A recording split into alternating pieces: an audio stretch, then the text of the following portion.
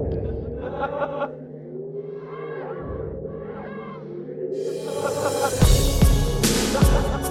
what's up everybody, and welcome to episode number 62 of Uncovering Unexplained Mysteries for oh my god.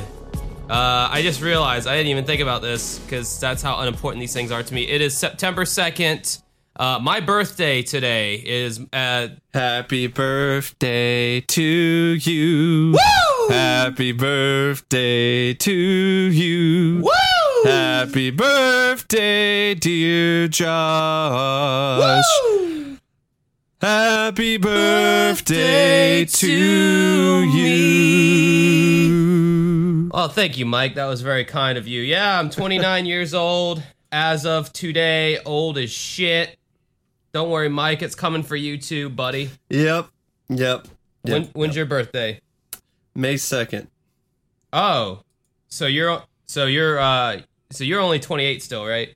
Yep. Okay, yeah. So you got a few more I'm months. a pretty young-looking 28, I have to admit, though. I mean, I've seen some people who are younger than me who look like they're twice as old as I am. Yeah, I'm a very young-looking 29 as well. I'm gonna have I agree so. I'm gonna have I agree with that. Yeah, I'm gonna have a Matthew Broderick thing going on for a good while, I hope. I've stayed out of the sun. I did drink a lot for like 4 or 5 years, but I have since stopped that. I only drink very very scarcely sparingly. now. Yeah, sparingly. There you go. That's the word I'm looking for. My brain hasn't kicked in today yet, but yeah, I don't know. You know, it's like another year, man. It's just birthdays just fucking suck after 25. I mean, there is just no reason to have them. There's nothing to look forward to after 25. Yeah, I still get stuff from my parents, so, you know.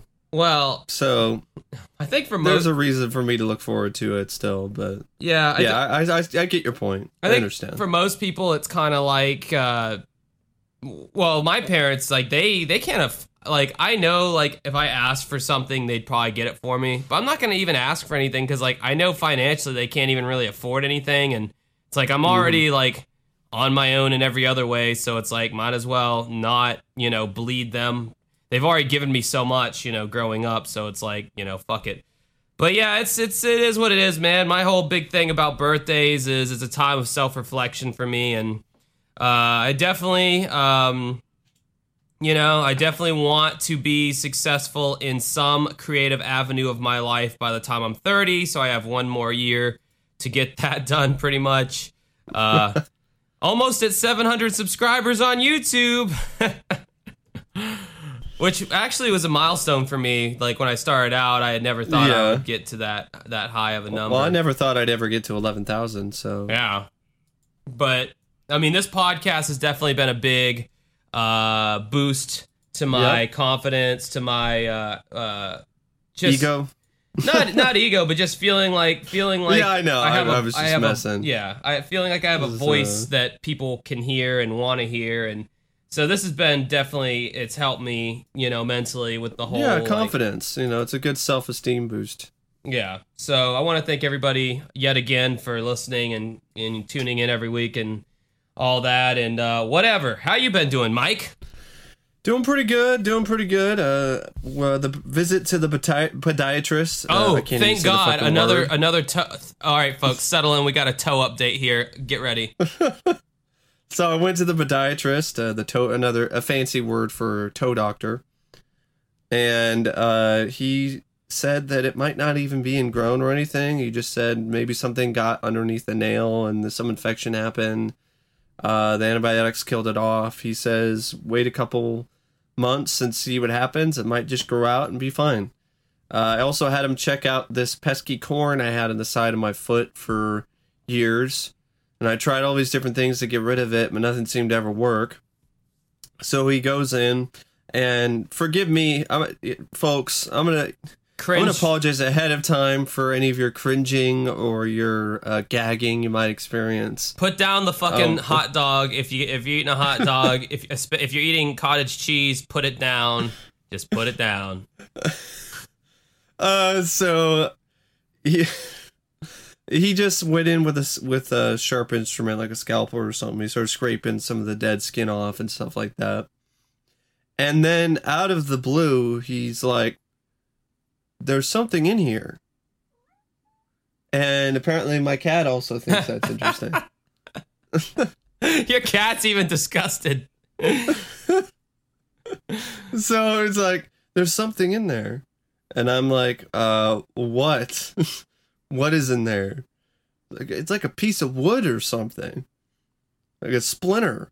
So apparently there was a piece of wood or a splinter that somehow got in the side, like on the bottom of my right foot. And I've had this problem for years. So my guess is that this is something that I've had, I guess, happened years ago. And my body, in order to deal with it, it just healed, had a callus form over it, which is a natural thing.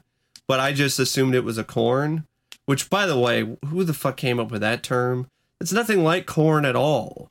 Like when you get these things on your foot, like it doesn't look like corn. I don't understand that. It definitely gave corn a bad rep because corn's delicious and a bunch of useful things are made from it. And to name a disgusting thing that happens to your foot after a delicious vegetable is kind of fucked up. Yeah, exactly. So, he took it out, and the bottom of my foot has never felt better. So I wish there was an equivalent of that to your brain, to like mental illness. Like I wish the doctor could look at like my head had like a hinge on it. He could flip open the lid of my skull and look at my brain and go, "Oh, that's why you've been having really bad OCD and anxiety your whole life. You got a brain splinter. You got a little marble stuck in here from when you were 5 years old. Here, let me just get that out. All right. And yeah, now all your problems should be solved." Oh, wow. Thanks, Doc. Now I give a shit about living again. Oh, that was really dark, folks. Sorry to let you into my world a little bit there. You can exit my world if you want. I feel bad for anybody, like if this is their first episode listening. This does not represent our podcast at all. Well, it's just a small talk portion of it. Well, actually, I just realized this totally and faithfully represents exactly what our podcast is about. So if you don't like this, then you're not gonna like any of the other ones. I think the small talk's been in there since day one. Yep. So yeah, that's it. The podiatrist. Do you think podiatrists have foot fetishes? They'd have to on a certain level, right? Well, I don't know. Maybe not. I would hope not. Is fetish always sexual? Yeah, usually.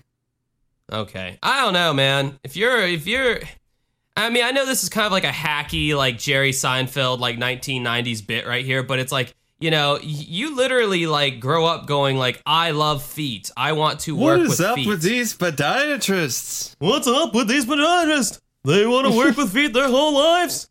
Yeah. It's true though. Like that's a very specific, genre field. I'm glad that there are podiatrists because other doctors might not necessarily know the foot as well as they do. So they take a look at something that's going on with your foot or your toe and they'd be like, "Oh, it's just this." And then you do all that stuff and it doesn't really fix it.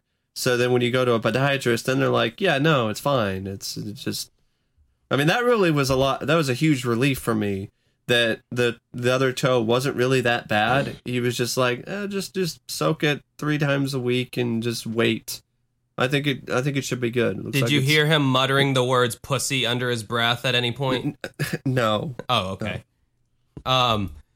Yeah, again, in comparison of the podiatrist specializing in feet instead of just going to a general practitioner for this stuff, I would highly recommend that people do not go to a mental health counselor if they got some serious mental issues. They should instead go to a psychiatrist.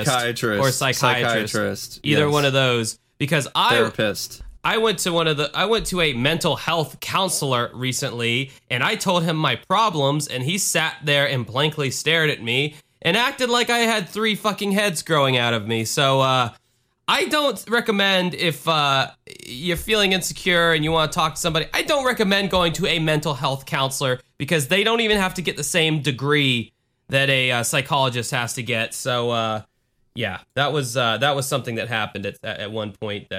So yeah, I was, whatever, but.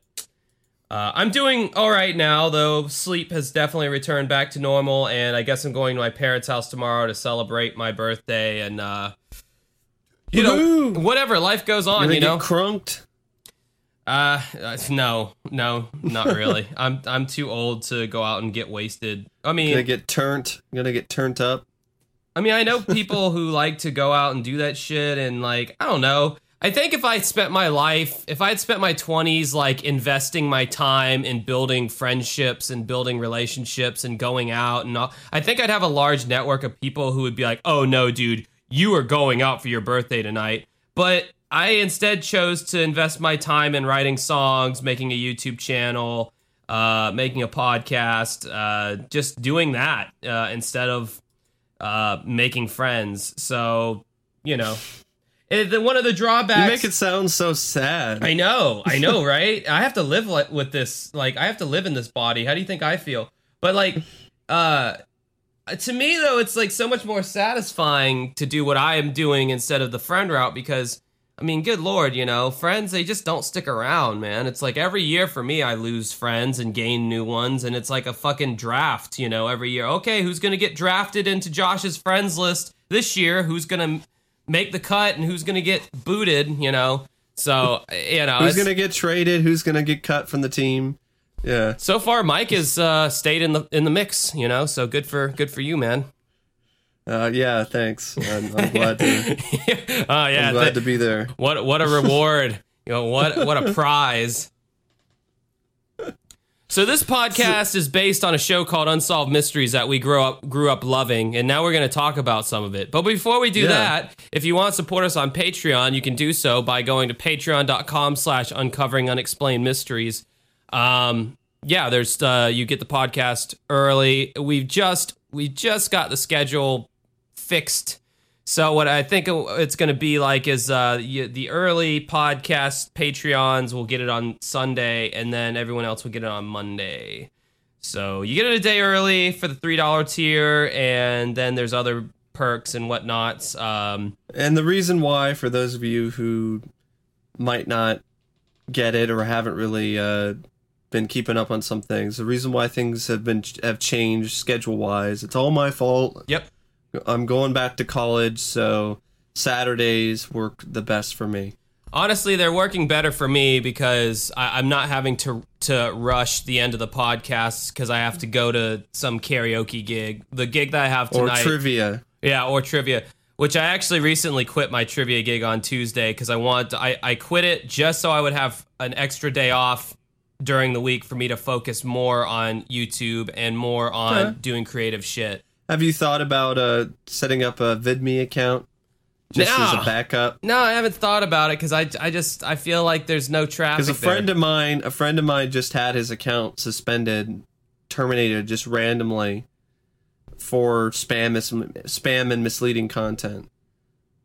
Oh, really? And he didn't really post a lot of spam or anything like that. So, and that's happened before with other channels. So, and YouTube with its whole stuff that's been going on with things, they've been going downhill lately. So yeah, it's up to you, but yeah, I created a backup one just in case. But anyway, nobody wants to hear about a fucking YouTube drama. Yeah. No one. So let's get to the nitty gritty, the meat of this podcast, the cases. Let's get to some fucking dun dun dun dun dun dun dun dun dun dun dun dun dun.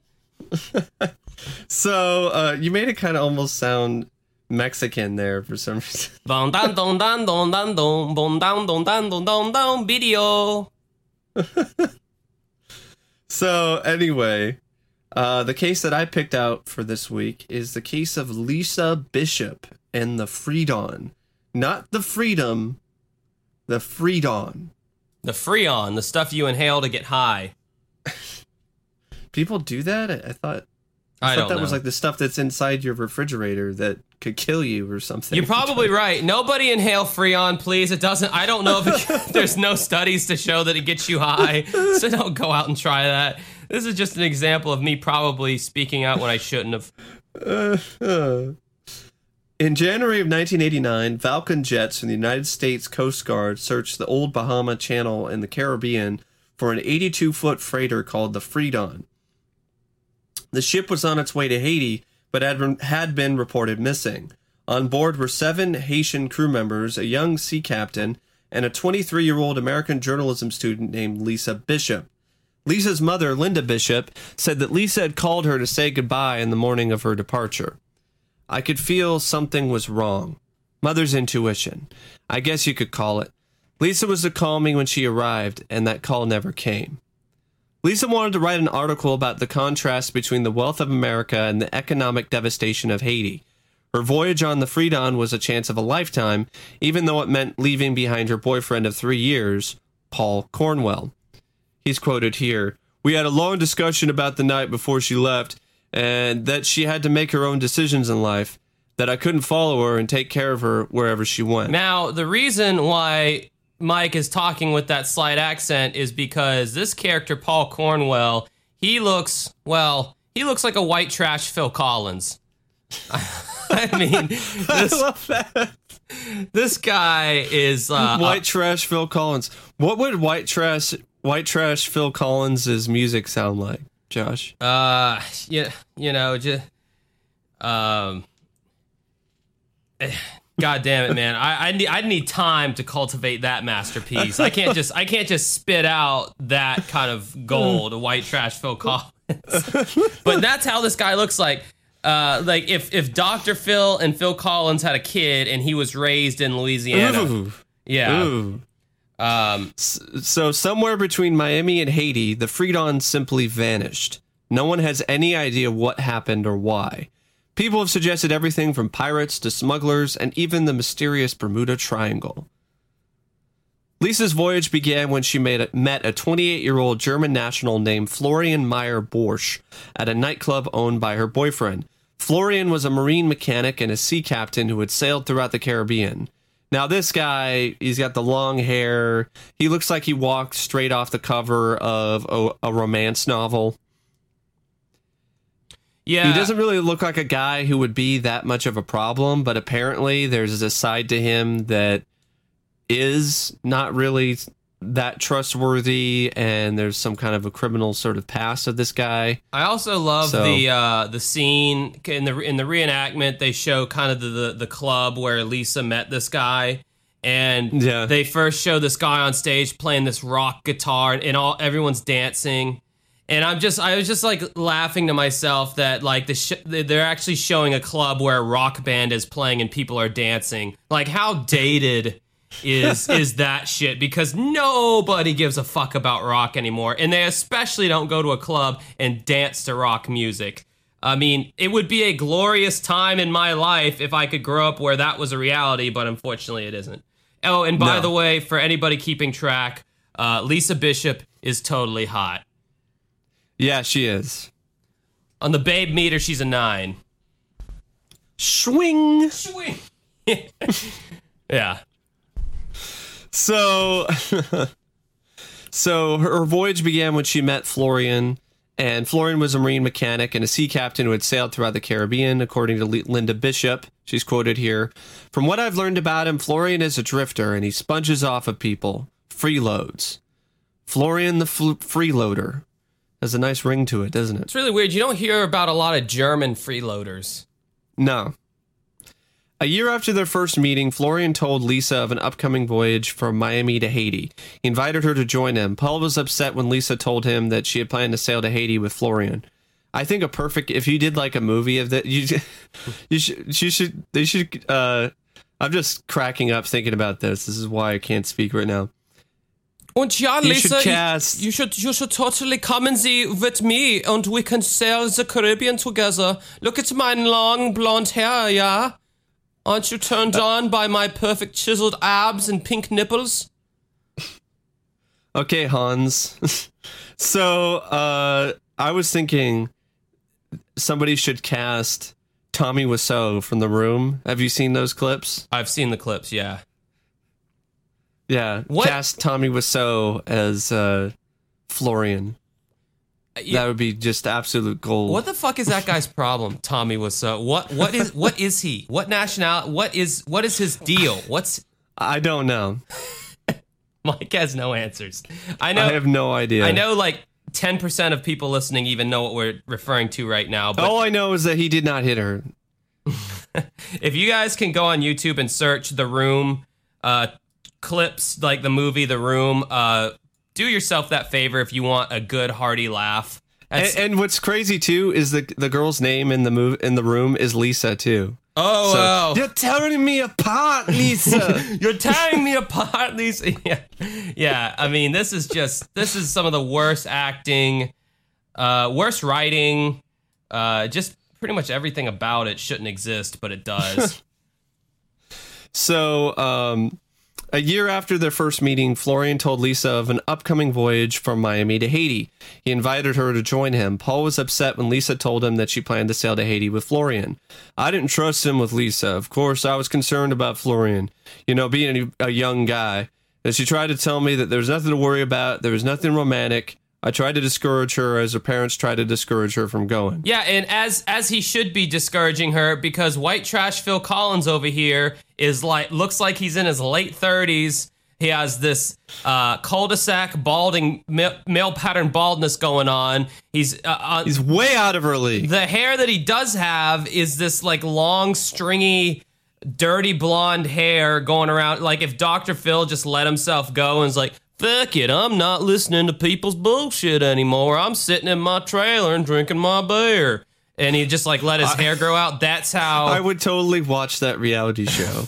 If it was just Dr. Phil after he just said, fuck it, I'm not doing this shit anymore. I'm just gonna sit here in my trailer and just drink beer and smoke weed. One day, I swear, man, he's just going to be on his show one day and like that vein in his forehead is just going to blow. And he's just going to turn to his guests and be like, oh, I got a good idea. How's about you shut the fuck up and get the fuck off my stage? We'll be right back. And then he like grabs his dick and they just like with his one hand, he flips the camera off with his other hand. And if any of you have a problem with that, I got 2 words for you. Suck it. I'm going to Oprah's mansion, doing a bunch of blow. Then I'm buying a mobile home out in Kentucky, and I'm just gonna fucking drink me some sarsaparilla until the good Lord calls me. I know you don't like Mad TV, but I think you would get a kick out of the Dr. Phil parodies. Michael McDonald does a perfect Dr. Phil, and the majority of the parodies is just like a Dr. Phil who just doesn't give a shit. Like, that's the whole thing. Like, there'll be people on the show, and he'll just break character and just tear people down. My favorite is, so it's great. Is Bill Burr's description of Dr. Phil. He's like, Dr. Phil looks like a crooked cop. He does, like Gary Gitchell. Yeah. Inspector Gitchell. He was talking about on his podcast, Dr. Phil just banging someone in the back in the green room and how he probably leaves his shirt and tie on and he only like lowers his trousers and he leaves his like his fancy shoes on and he's just like, oh yeah, you want to meet Oprah? I can make that happen. It was fucking hilarious, dude. Like, yeah, he does look like a crooked cop. So Lisa's mom didn't trust him. She's quoted here, I didn't trust him with Lisa. Of course, that was actually Paul again. But Bill Bishop, Lisa's father, said that there was no talking Lisa out of it. I expressed my feelings about it, that I didn't want her to go or anything. And Lisa was a very headstrong girl when she made up her mind to do something. No, it's called being young and dumb and in your early 20s and, you know. Yeah, I mean, Haiti? Haiti was one of the most impoverished countries back then and one of the most dangerous places anybody could possibly go. She's extremely vulnerable in a situation like this. She doesn't know what she's getting into. And Haiti is dangerous for anybody of any nationality, anywhere. Any race doesn't matter. It's one of the most dangerous places in the world. And it was back then. And it still is. And maybe it's gotten better. I don't know. I'm just going from what I've read and things like that. So she decides to take the boat, the Freedon, to Haiti. She was also doing this because she was writing an essay or something, or some kind of, not an essay, it was a paper for her college degree. Because I think she was trying to get a degree in journalism. So on the morning of December 17th, 1988, at 2:30 in the afternoon, tugboats eased the Freedon through the Miami River on its way out to sea. The Freedon's planned route would take the ship 600 miles past the coast of Cuba to Guanamis, a small port on the western coast of Haiti. There were no storms and no distress calls, but the Freedon never arrived. When Lisa didn't call on Christmas Day, her family became concerned. Lieutenant Commander Jeff Karanis was with the U.S. Coast Guard, and he's quoted here. The relatives of the people on board kept calling us, asking us for information. We kept in touch with the port authorities in the various ports in the Caribbean area, and likewise down in Haiti. We sent several search and rescue flights in the most commonly traveled areas in the Old Bahama Channel, which is the area between the United States and Haiti. Still, it was unsuccessful. Linda Bishop and her husband traveled to Miami. We came to Miami hoping to maybe get some answers from some of Florian's friends, or just find anything that we could. We were desperate. Finally, Lisa's parents received a promising lead. An underwater salvager named Bob Nyberg said that he had seen the ship 2 weeks after it was supposed to have disappeared. So I thought this case is particularly interesting because you not only have a woman who goes missing, but an entire ship also goes missing. So he's quoted here, and there's one part of his quote here I thought was actually kind of funny. I remember that while I was working in the Grand Cayman in January of that year, there had been a boat that came in. We were working underwater directly in the harbor area where the ships pulled up and tied up. And when I heard the ship coming in, we came up, and as I was coming out of the water, we looked back and noticed that the name was Freedon. Freedon. And I made a statement to my friend that those guys need their freedom. They can't even spell the word. They were there for some time that afternoon. The next morning, the boat was gone. I just thought it was kind of funny. It was like, those guys need their freedom. They can't even spell the word. Well, we were going to buy the Freedom boat, but that was a little too expensive, so we bought the Chinese knockoff Freedon and just went with that. So Nyberg saw the Freedon in the Georgetown Harbor on Grand Cayman Island, over 500 miles from Haiti. It was the kind of news that Linda Bishop had been hoping for. The fact that the ship was spotted and that it had not gone down brought me hope that Lisa was alive and had to be held against her will in order for her to not contact us. Lisa's boyfriend, Paul Cornwell, White Trash Phil Collins, and Bob Nyberg went to Grand Cayman to pursue the lead. They met a number of witnesses who claimed to have seen Florian around the time that Nyberg spotted the Freedon. Florian sounds like a fucking name of some kind of drug, like Flonase or something, to me. Mike, actually, that's a very common German male name, so you're offending our 5 German listeners right now. It is? Yeah, it is, actually. It's a very common German name. So I had no idea. One moment, Mike. I have to apologize for you. Zu meine Deutschen, es tut mir leid für Mike. Very good, Josh. Very good German. Apparently, Florian was not alone during his mysterious visit to Grand Cayman. Some saw him with a short man with black hair. I love it's that vague. It's just a short man with black hair. Yeah, that could be that is only relegated to everybody almost in the entire world, but okay. It could be Tom Cruise for all we know. Yeah, exactly. That's a short man with black hair. Yeah, well, salt and pepper hair now, I would think. No, he probably dies. Probably so. Paul returned to Atlanta and questioned a woman who had been storing Florian's personal belongings, where he found a picture of the man seen with Florian in the Grand Cayman. The woman said his name was Philippe.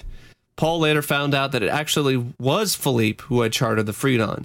The girl told me that he had mentioned that he was involved in a large-scale smuggling thing, and that something had gone wrong. I love how they're like that nondescript about it. A large-scale smuggling thing. Yeah. And that something had gone wrong, and that they had gotten involved in something too deep, and Lisa didn't know about and she couldn't handle it. And I feel that if Florian is out there, eventually I'll find out about it and I'll locate him. Authorities believe that Florian Meyer-Borch is the key to the Freedon's disappearance. Now, the segment did a really great job showing the Freedon and everything. Like, they actually had a beaten down old weathered boat, and they put the Freedon on the side of it and everything, and they shot a lot in location. Yeah, which added a lot they to definitely, they definitely had a budget at this point in the show to work with. Absolutely. So this case first aired on the October 17th, 1990 episode. It's on season 3 on Amazon Prime. The case is still unsolved. There have been several reported sightings of the Freedon over the years. However, none of these sightings have ever been confirmed. Family members of the Haitian crew members have stated that they have not heard from the crew since 1988. Florian Meyer-Borch's parents have also stated that they have not heard from his since the 1988 disappearance of the Freedon. Although this suggests that the Freedon may have actually sank, no trace of it has ever been found. Because when the guy was saying that he saw the Freedon that one time, it looked like it was being used as a smuggling ship. Like, people were smuggling stuff aboard it. Well, it kind of looked like that was how it was anyway. It was like a ship that was smuggling stuff into Haiti, like bicycles and all this other kind of stuff that we would look at as junk, but in people in Haiti, that's a big deal. Those are some really great things. Those are hot commodities for the Haitians around that particular time period. I mean, the thing I think about is, like, they sent out these search parties and stuff like that, and it's like, yeah, the United States, a country with, like, rules and regulations and processes to go through to pursue missing people and kind of bring people to justice. A lot of those systems, I feel like, in countries like Haiti are just not there. And if somebody wants to capture a foreigner and make them disappear, they can just do that. And really, there's nothing the United States can do about it. That's why it's so dangerous to put yourself in those situations in other countries. I mean, hell, look at the guy in North Korea who tried to, like, take one of the little... he was like a souvenir. Yeah, he tried to take a souvenir, and then the North Korean government ends up capturing him. I think he was an American guy, wasn't he, or a Canadian or something? Yeah, they end up capturing him. Then they eventually... He might have been Canadian or not. I don't remember for sure. They put him to death. And he's dead. I don't know if they put him to death. They just arrested him. No, he's dead now. I'm pretty sure. But either way, it's I thought there was one where they just arrested him and had him in prison for a while. I'll look it up. And then he was recently released. I could be completely wrong. Maybe that's a different person, a different God damn, souvenir is a hard word to spell. And also, when it comes to stuff like this, you deal with pirates, smugglers who come in, and the Somali pirates and stuff like that. There were Haitian pirates who come in and commandeer boats and take them. So that's a possibility. That could have happened. Pirates could have came in, and no, they're not like, yo, ho, ho, and a bottle of rum, arr, you mateys. No, that's not the type of pirates that are around in areas like Haiti and Somalia. These are like the pirates you might have seen in the film Captain Phillips with Tom Hanks, where Tom Hanks's boat is taken over by these pirates, and I'm the captain now. So that's possibly what could have happened here. The pirates could have taken over and then killed everybody on the boat and then just stole the boat. And their bodies were dumped into the sea. And that's why you can't find the bodies, and more than likely never will. The fact that everyone, including the Haitian crew, has not been heard from since 1988, that leads me to believe that none of them are alive. Yeah, no. And yeah, I think you're right. I don't think they put him to death. But they did a bunch of bad shit to him, though, let me tell you. I'm just not going to go into it. Did they cane him like that one guy who got arrested back in the 90s? In the 90s, yeah. Yeah. No, you had to pay like a really, really big fine, though. See, I just wanted to make sure we double check that, because that's what I remembered. I don't remember them like killing him. Look, like that. I hear things. I hear half. That could have been like an act of war right there. That's not. I hear half truths, and I hear half baked information, and then I go out into the world and I perpetuate it like it's fact. That's what I do, Mike. I mean, what's the big deal about that? There's no harm that could come from it. That's a complete lie. I don't really have anything else to say about the Freedon and Lisa Bishop, except it's really too bad that her and everyone else on the boat have more than likely perished. And may they all rest in peace. The whole thing that strikes me about it is the whole, like romance angle, kind of. Like, here's this German Adonis who comes out of nowhere, and he, like, almost, like, seduces this young American girl to go on this crazy adventure, and it's in the name of journalism, so she goes, and who knows what kind of, like, romantic, like Fabio-esque Titanic standing at the front of the ship with her arms held out and shit. Who knows what kind of stuff like that went on. I want to hear your rendition of a song by White Trash Phil Collins sometime. Phil Collins has a song called Something Happened on the Way to Heaven. This guy might have a song called Something Happened on the Way to the Trailer.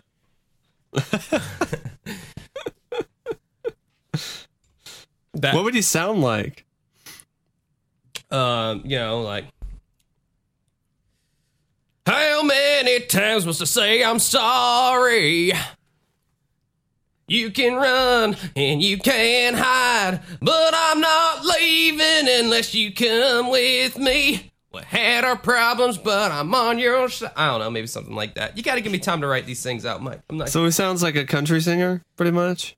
Yeah, because, I mean, he'd be right at home with Florida Georgia Line, one of your favorite bands. They're not even a country band. They're a pop, hip-hop with a country accent band. I don't even consider them country. Do people actually go on your karaoke and be like, play that Florida Georgia Line? Honestly, I don't have a lot of like gigs like that with like country folk.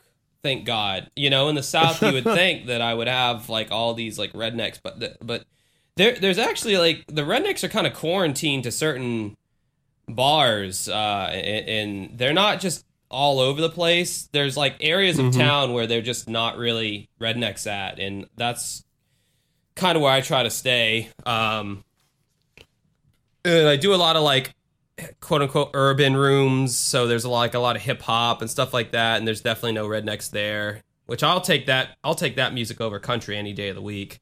I mean, I hate country so much. And they're all, it's like they're white trash, but they're like wealthy and they don't actually live how they sing. They're talking about like stacking bales of hay and working with their hands. And it's like, bitch, you live in fucking Nashville in a mansion. You get spray tans and artificial teeth whitening. You don't know the first thing about driving down a dirt road, building a house with my hands. Like, shut the fuck up, no. You fucking phony. You fucking phony, and all these dumb rednecks are buying into it, going, see, that's what a little bit of chicken fried, cold beer on a Friday night. Don't get me started. Goddamn. Hate country music. All right. So going on to the next case. Speaking of quarantine, or stuff that should be quarantined, or stuff that should have never happened, this is the case of Frank Olson. Now, I read about this in, I think it was like a book, like that was just talking about random bizarre trivia. And apparently, from what the book was saying, he wasn't the only one that was exposed to this just absolutely... Oh, no, this was definitely a big thing that was happening. Abhorrent, atrocious, secret, clandestine drug testing by the American government. After hearing about this story on Unsolved Mysteries, it lended credence to every belief that I had that the government can and will snuff people out and silence people, and you'll never know what happened. It just confirmed everything I already kind of suspected about if the government. Well, I mean, we knew about that with like Danny Casolaro and stuff like that as well. And then Danny Gordon, the Withville, Kentucky guy as well, to a certain degree. I mean, he didn't die, but if he had kept going on with it, he probably would have. But this, like I said, this confirms it. In the early morning hours of November 28th, 1953, a crowd gathered outside of New York's Hotel Statler. A man had apparently jumped to his death from a 13-story window. The victim was later identified as a government scientist named Frank Olson. Olson left behind a wife and 3 small children. Brutal. His sons are now grown men and are still trying to find out what really happened to their father. According to Nils Olson, Frank's oldest son, Frank worked at Fort Detrick, Maryland, headquarters for the military's Biological Warfare Research and Development Program, also known as germ warfare. Quoting the son here, he says, "My father was a research scientist who was involved with germ warfare associated with the SO Division, which stood for Special Operations. That was the most top secret kind of research that was done out of Fort Detrick, and some of that research was being done in coordination with the CIA," end quote. Nils said that 2 weeks before his death, his father went to a 3-day conference with some of his colleagues and came home a changed man. Quote, "The weekend after that meeting, my father was severely depressed. He felt he did something terribly wrong, and he told my mother he had done something wrong, but he couldn't tell her what. She asked him whether or not he had broken security, and he indicated that he would never do such a thing, but he felt that he had done something terribly wrong. When we later find out something terribly wrong was done to him." Frank's boss, Vincent Ruett, told the Olsons he believed that Frank was on the verge of a nervous breakdown. Ha! Been there before! Just before Thanksgiving, Ruett told Frank to go to New York for treatment, or he took Frank to New York for treatment. In New York, Frank shared a hotel room with Dr. Robert Lashbrook, a CIA scientist. Eric Olson, another one of Frank's sons, said that nearly a week passed before they finally heard from their father, quoting Eric here. "My father seemed a little more peaceful than he had. He made a call to my mother to say that he was all right. They went to sleep fairly early, about 11. And the next thing we know from Lashbrook is that he was awakened by the sound of crashing glass," end quote.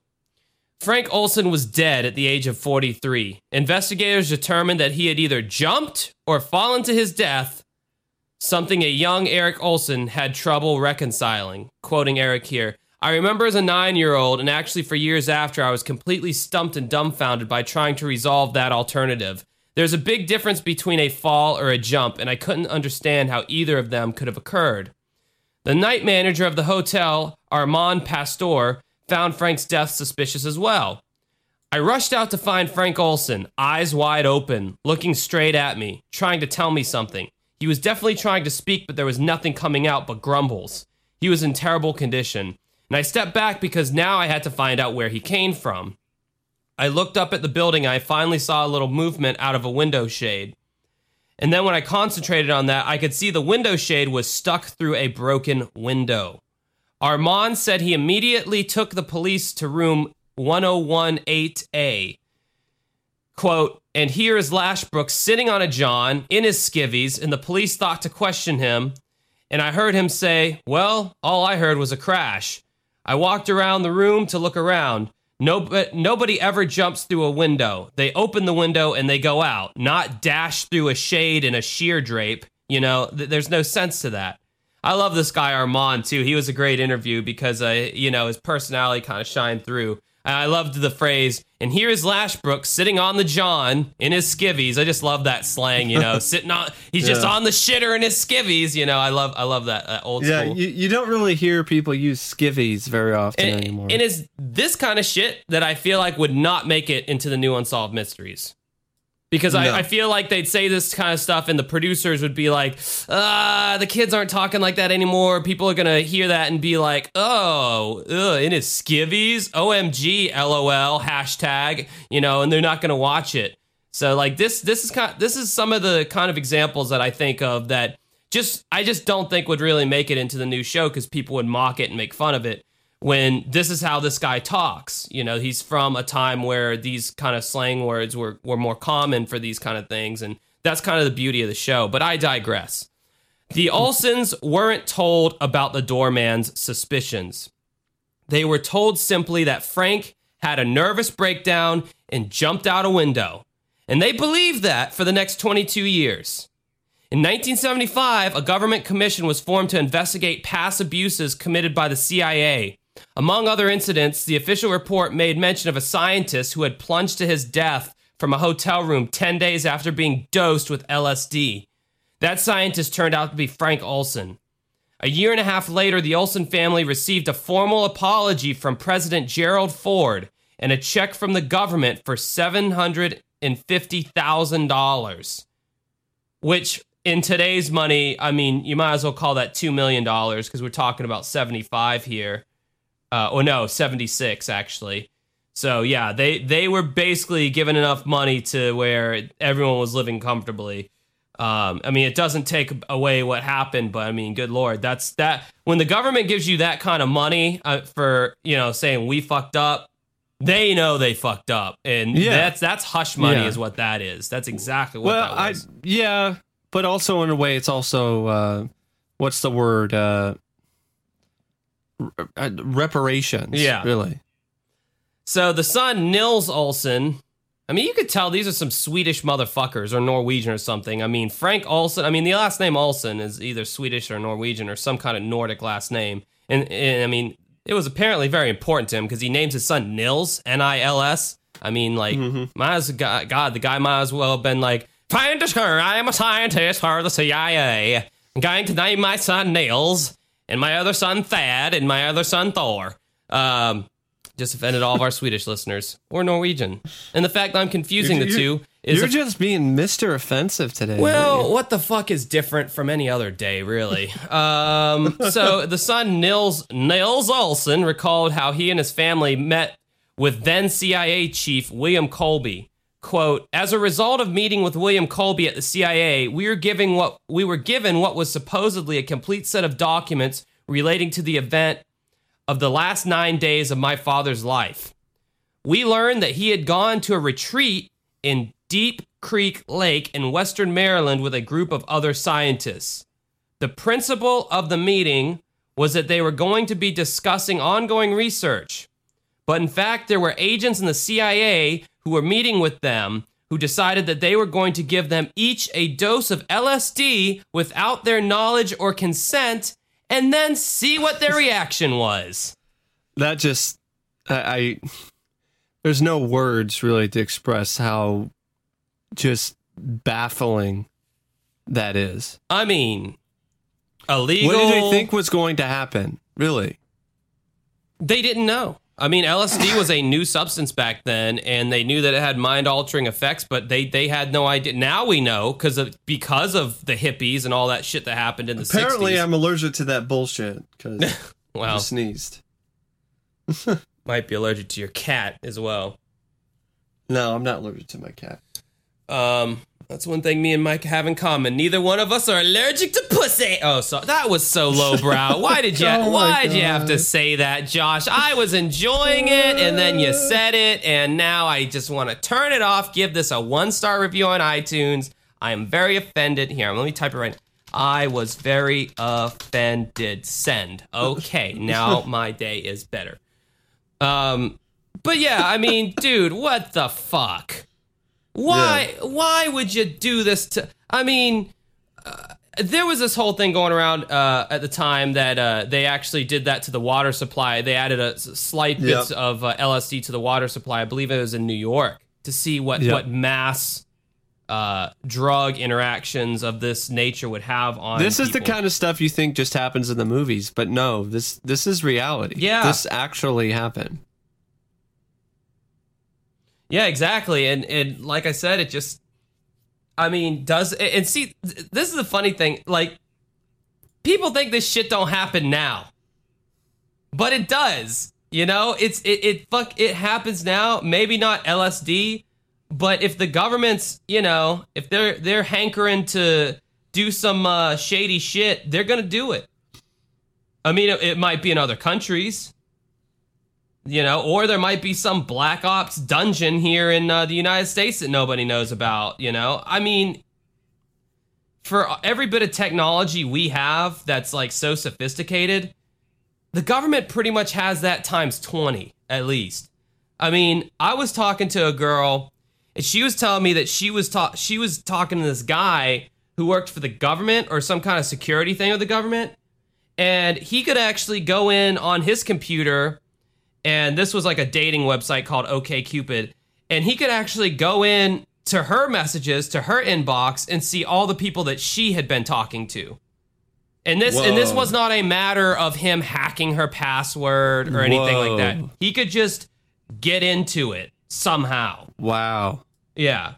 So, for every little bit of technology us average Joe fuckfaces have, the government's got they're not going to have the same exact shit we have. Oh yeah, we have the same, whatever you guys have out there in the public, that's what we have too. No, bullshit. It's probably easier for them now. In fact, it is more than likely easier for them now to do stuff like this. Oh yeah. In today's day and age. I mean, versus doing it back then. Wrong. As you can see, they were eventually caught, and then they had to pay reparations and repay the families and say, we're sorry, we fucked up.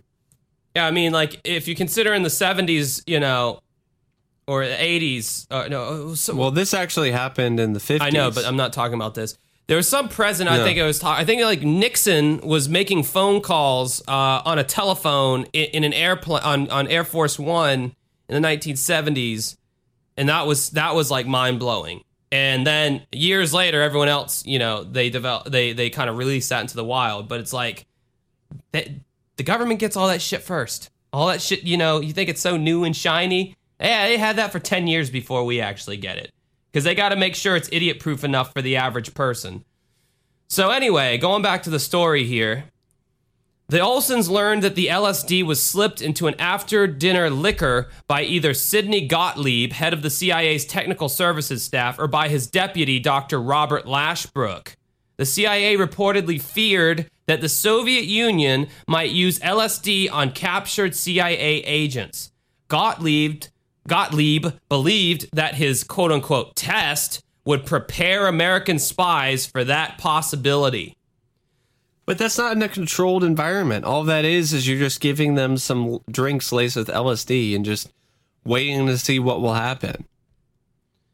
The laced drinks were served to 8 of the 10 scientists present. So at least 2 of them were smart enough to be like, no, I'm not going to drink that. Well, I mean, I guess I shouldn't use the word smart, because how the fuck were they supposed to know that these trusted American officials were going to be poisoning them? So 8 of the 10 scientists took the drinks. Some of them, including Frank Olson, were not warned about the test. So some of them were, and some of them weren't. So they were having a test, a control here. The control was the 2 scientists that didn't drink anything. The others were told about the LSD, and then some of the others were not. Yeah, that's a controlled experiment. Right. Yeah. So according to Nils Olson, which is the son of Frank yet again, when Gottlieb told the group that their drinks had been spiked with LSD, his father became furious. Quote, "We understood that my father was quite agitated and was having a serious confusion with separating reality from fantasy." Which, I don't know if anybody's ever had a panic attack or if you've ever experienced that feeling, but that is a terrifying feeling. And this is enhanced by LSD, so that's some pretty heavy shit. I mean, I'm a guy who has, these kind of problems just living a normal life. Like, I'm having a bad trip just regularly. This guy actually took something that is, inherent in your system to make this stuff happen. So no matter how much you want to wish it away, it's just not going to go away until the stuff runs its course. And it was probably some of the purest form of LSD you could get, because it's from the government was able to obtain it. And who knows what the dose was? It seems like they don't even know what they're doing with this. So they're just with the LSD at this point. They're just like, fuck it. Just put in a whole vial in there. Yeah, they were probably they're amongst the scientists. They probably gave different doses. They don't really know. They don't really know how much to really give anybody. So less than a week later, Frank made his fatal trip to New York, supposedly suffering from a nervous breakdown. Frank was taken to see Dr. Harold Abramson, an LSD expert. Okay, kind of a weird term. Yeah, man, come see me, bro. I'm an expert on LSD, brother. I can tell you all about it. He apparently worked extensively with the CIA. Accompanying Frank was Lashbrook and Frank's boss, Vincent Ruett. Frank remained in New York and over the next several days made repeated visits to the doctor's office. Eric Olson says his family was dubious about the supposed treatment. Quote, "It's impossible to deduce what was accomplished in those meetings, and certainly you don't see any indication that a treatment process was occurring. You can suspect that some kind of assessment process was going on, the process of which was more to protect the CIA's interests than it was to help my father." He's just a guinea pig. Right. For them. That's all he is. And the government has done other things that are equally as upsetting. They actually entered syphilis, I believe, into a African-American community, if I remember correctly. They've done stuff like this. It's just absolutely awful. It's atrocious. Well, that's why that movie Manchurian Candidate blows my mind so much, because it's like I could totally see that being a real thing, like the government experimenting with mind control. I mean, they have done that from articles I've read. Nils Olson said his father was exhibiting strange behavior. Quote, "One of the nights that my father was up in New York, he was having delusions that he was hearing voices, and in the middle of the night, he woke up and went and threw out all of his identification and all of his money." You know, fucking poor guy, man. Like, shit, you know? And he was like... He had a mental breakdown. He was normal before this. He was a normal, smart dude before this. And they turned him into this fucking nut. They probably gave him way too much. And you can do that on LSD. My dad, who's like 60, I think 63, he has friends back from, back from the day who... took too much of that shit and they never came back. They never came off their trip. It made them go insane. Yep. Apparently, the pattern continued in the immediate aftermath of Frank's death. For some unexplained reason, Robert Lashbrook never phoned for help. However, according to Armand Pastor, Lashbrook allegedly did make a disturbing call, which was overheard by the hotel operator. Quoting Armand here, he says, "In those days, all the calls were manual. You call the operator and you tell her what number you want and she would dial it for you. And then she listened to see that you got connected. When the man in the room called this number, he said, 'Well, he's gone.'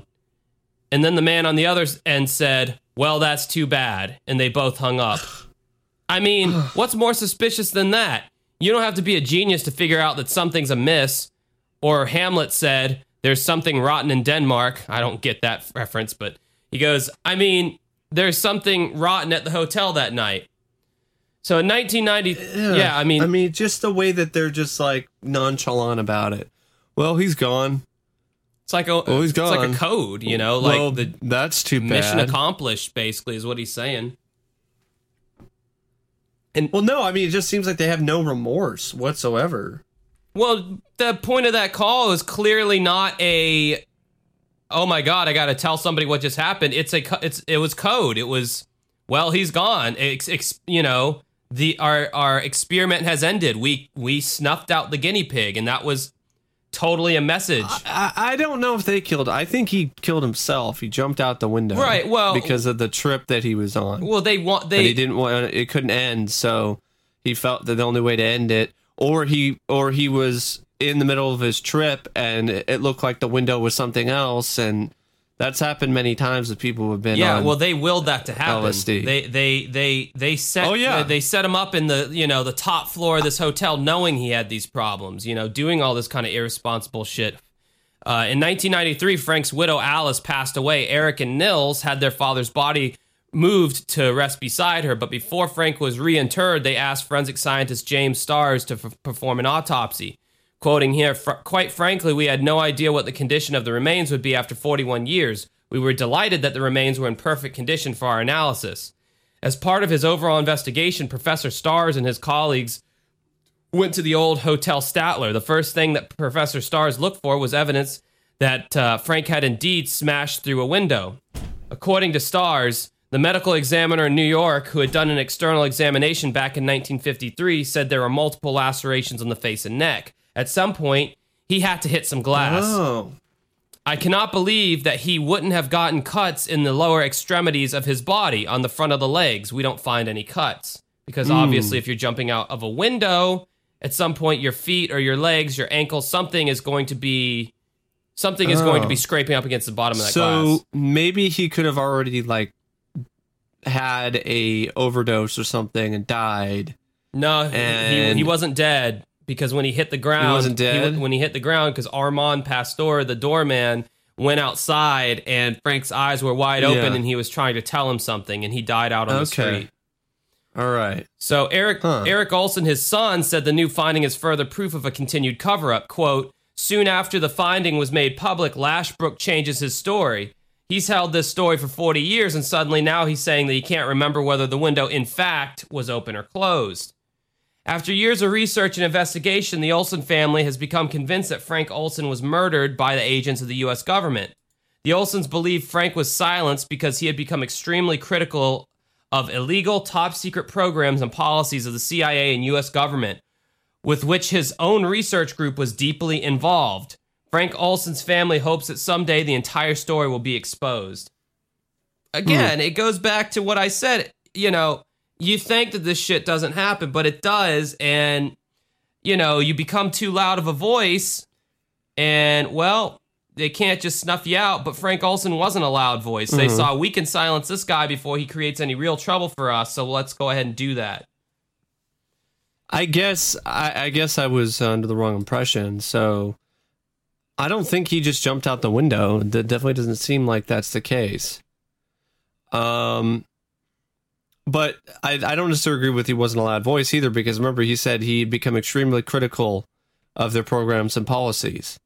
So that was probably meant that he was talking, and he was raising a stink, so to speak. And they were all like, well, we don't like the smell or the sound of this. So they might have dosed him with LSD just to get rid of him that way. Because then they could be like, well, it was a controlled experiment. It went wrong.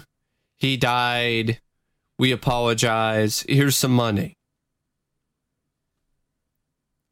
But in reality, they intentionally dosed him with a high dose of LSD to knock him off, to get rid of him. And then when that didn't necessarily work, and they just had this unstable guy who had all these secrets that in his unstable state, he could just blurt out anytime. They just decided to kill him and cover it up and say he jumped out a window. Oh, wow. Okay. At the bottom of this Unsolved article, they have Eric Olson has set up a website regarding his father's unexplained death, and it's www.frankolsonproject.com or .org. I'm sorry, .org. There's also some extra information I got from the Wikia. The segment originally aired on the September 25th, 1994 episode of Unsolved Mysteries. It's on season 7 on Amazon Prime. This was not mentioned in the segment, but Frank's daughter, Lisa, was killed in a plane crash in 1978 along with her husband and son. Wow. We don't know whether or not there's any sort of connection with Frank's death or not. We have no idea. No idea whatsoever. But I wouldn't be surprised if there was some kind of connection with that. But that's just assuming. That's assumptions on my part right now. So further analysis by the Stars and his team, by the Dallas Stars hockey team, by Stars and his team showed that Frank had suffered blunt force trauma to his head before death in a state suggestive of homicide. Stars and the Olson family now believe that Frank was struck on the head, knocked unconscious, and then thrown out the window of his hotel room. I do believe, he fell out. He ended up going out the window, but I don't think he went out it willingly. Based on these findings, the Manhattan District Attorney's Office opened a homicide investigation into the case, but there was not enough evidence to bring charges. In 2012, the Olsen family filed suit against the U.S. government seeking compensatory damages and access to documents about Frank's death. However, the case was later dismissed. The Olsen family remains convinced that Frank was murdered by agents of the U.S. government due to his criticism of illegal top-secret programs and policies. They hope that someday the full story will be revealed. I don't see it being revealed. No. Maybe 100 years from now, when everybody involved is dead, they'll be like, oh yeah, by the way, all that totally happened. When we have our first alien president by then, 100 years from now. Reptilian. Yeah, yeah, exactly. All right, so that's a particularly rough case, and it's one that you really feel for the family because it's one of those things where they will more than likely never get an answer. Yeah. At least one that's truthful. And if we keep talking... And it also sticks with you because it's terrifying to imagine that the government, your government, that you look to and look upon for support and to look out for your best interests could be capable of doing something like this to you or anyone. Just spike their drink with some drugs or something and see what happens. Yeah, if we keep talking about this, we're going to be erased as well, so we better. I don't think so. This is in public domain, this particular case. So we talked about aliens already. We talked about the Danny Casolaro case. We talked about all this other stuff. Why did you have a slight Italian accent just then? We talked about the thing. We talked about Danny Casolaro. I don't know why. I don't know. Casolaro.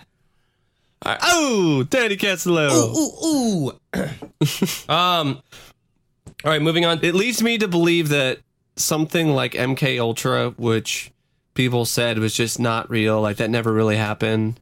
The thing with the video games and stuff no, it wasn't MK Ultra. MK Ultra, that's what it was. MK Ultra was the name for the CIA's LSD program. Remember correctly. It was MK Ultra. Mortal Kombat Ultra? No, let me look at this again. I want to double check because it does kind of connect into this. Test your might. Dun, dun, dun, dun, dun, dun, dun, dun, dun, dun, dun. Oh, it was a mind control program. Yeah, Project MK Ultra, also called the CIA's mind control program, is a code name given to the program of experiments on human subjects, at times illegal, designed and undertaken by the United States' Central Intelligence Agency. Experiments on humans were intended to identify and develop drugs and procedures to be used in interrogations and torture, which is where you get LSD. MK Ultra used numerous methodologies to manipulate people's mental states and alter brain functions, including surreptitious administration of drugs, especially LSD, and other chemicals, as well as hypnosis, sensory deprivation, and isolation and verbal abuse, as well as other forms of psychological torture. The scope of Project MK Ultra was broad, with research undertaken at 80 institutions, including 44 colleges and universities, as well as hospitals, prisons, and pharmaceutical companies. The CIA operated through these institutions using front organizations, although sometimes top officials at these institutions were aware of the CIA's involvement. According to, as U.S. Supreme Court later noted in CIA versus Sims, which is a court document, they're quoted here. Concerned with the research and development of chemical, biological, and radiological materials capable of employment in clandestine operations to control human behavior, the program consisted of some 149 subprojects when the agency contracted out to various universities, research foundations, and similar institutions. At least 80 institutions and 185 private researchers participated. Because the agency funded MK Ultra indirectly, many of the participating individuals were unaware that they were dealing with the agency. The Freedom of Information Act was employed in 1977, and it uncovered a cache of 20,000 documents relating to Project MK Ultra. And in July 2001, some surviving information regarding MK Ultra was declassified.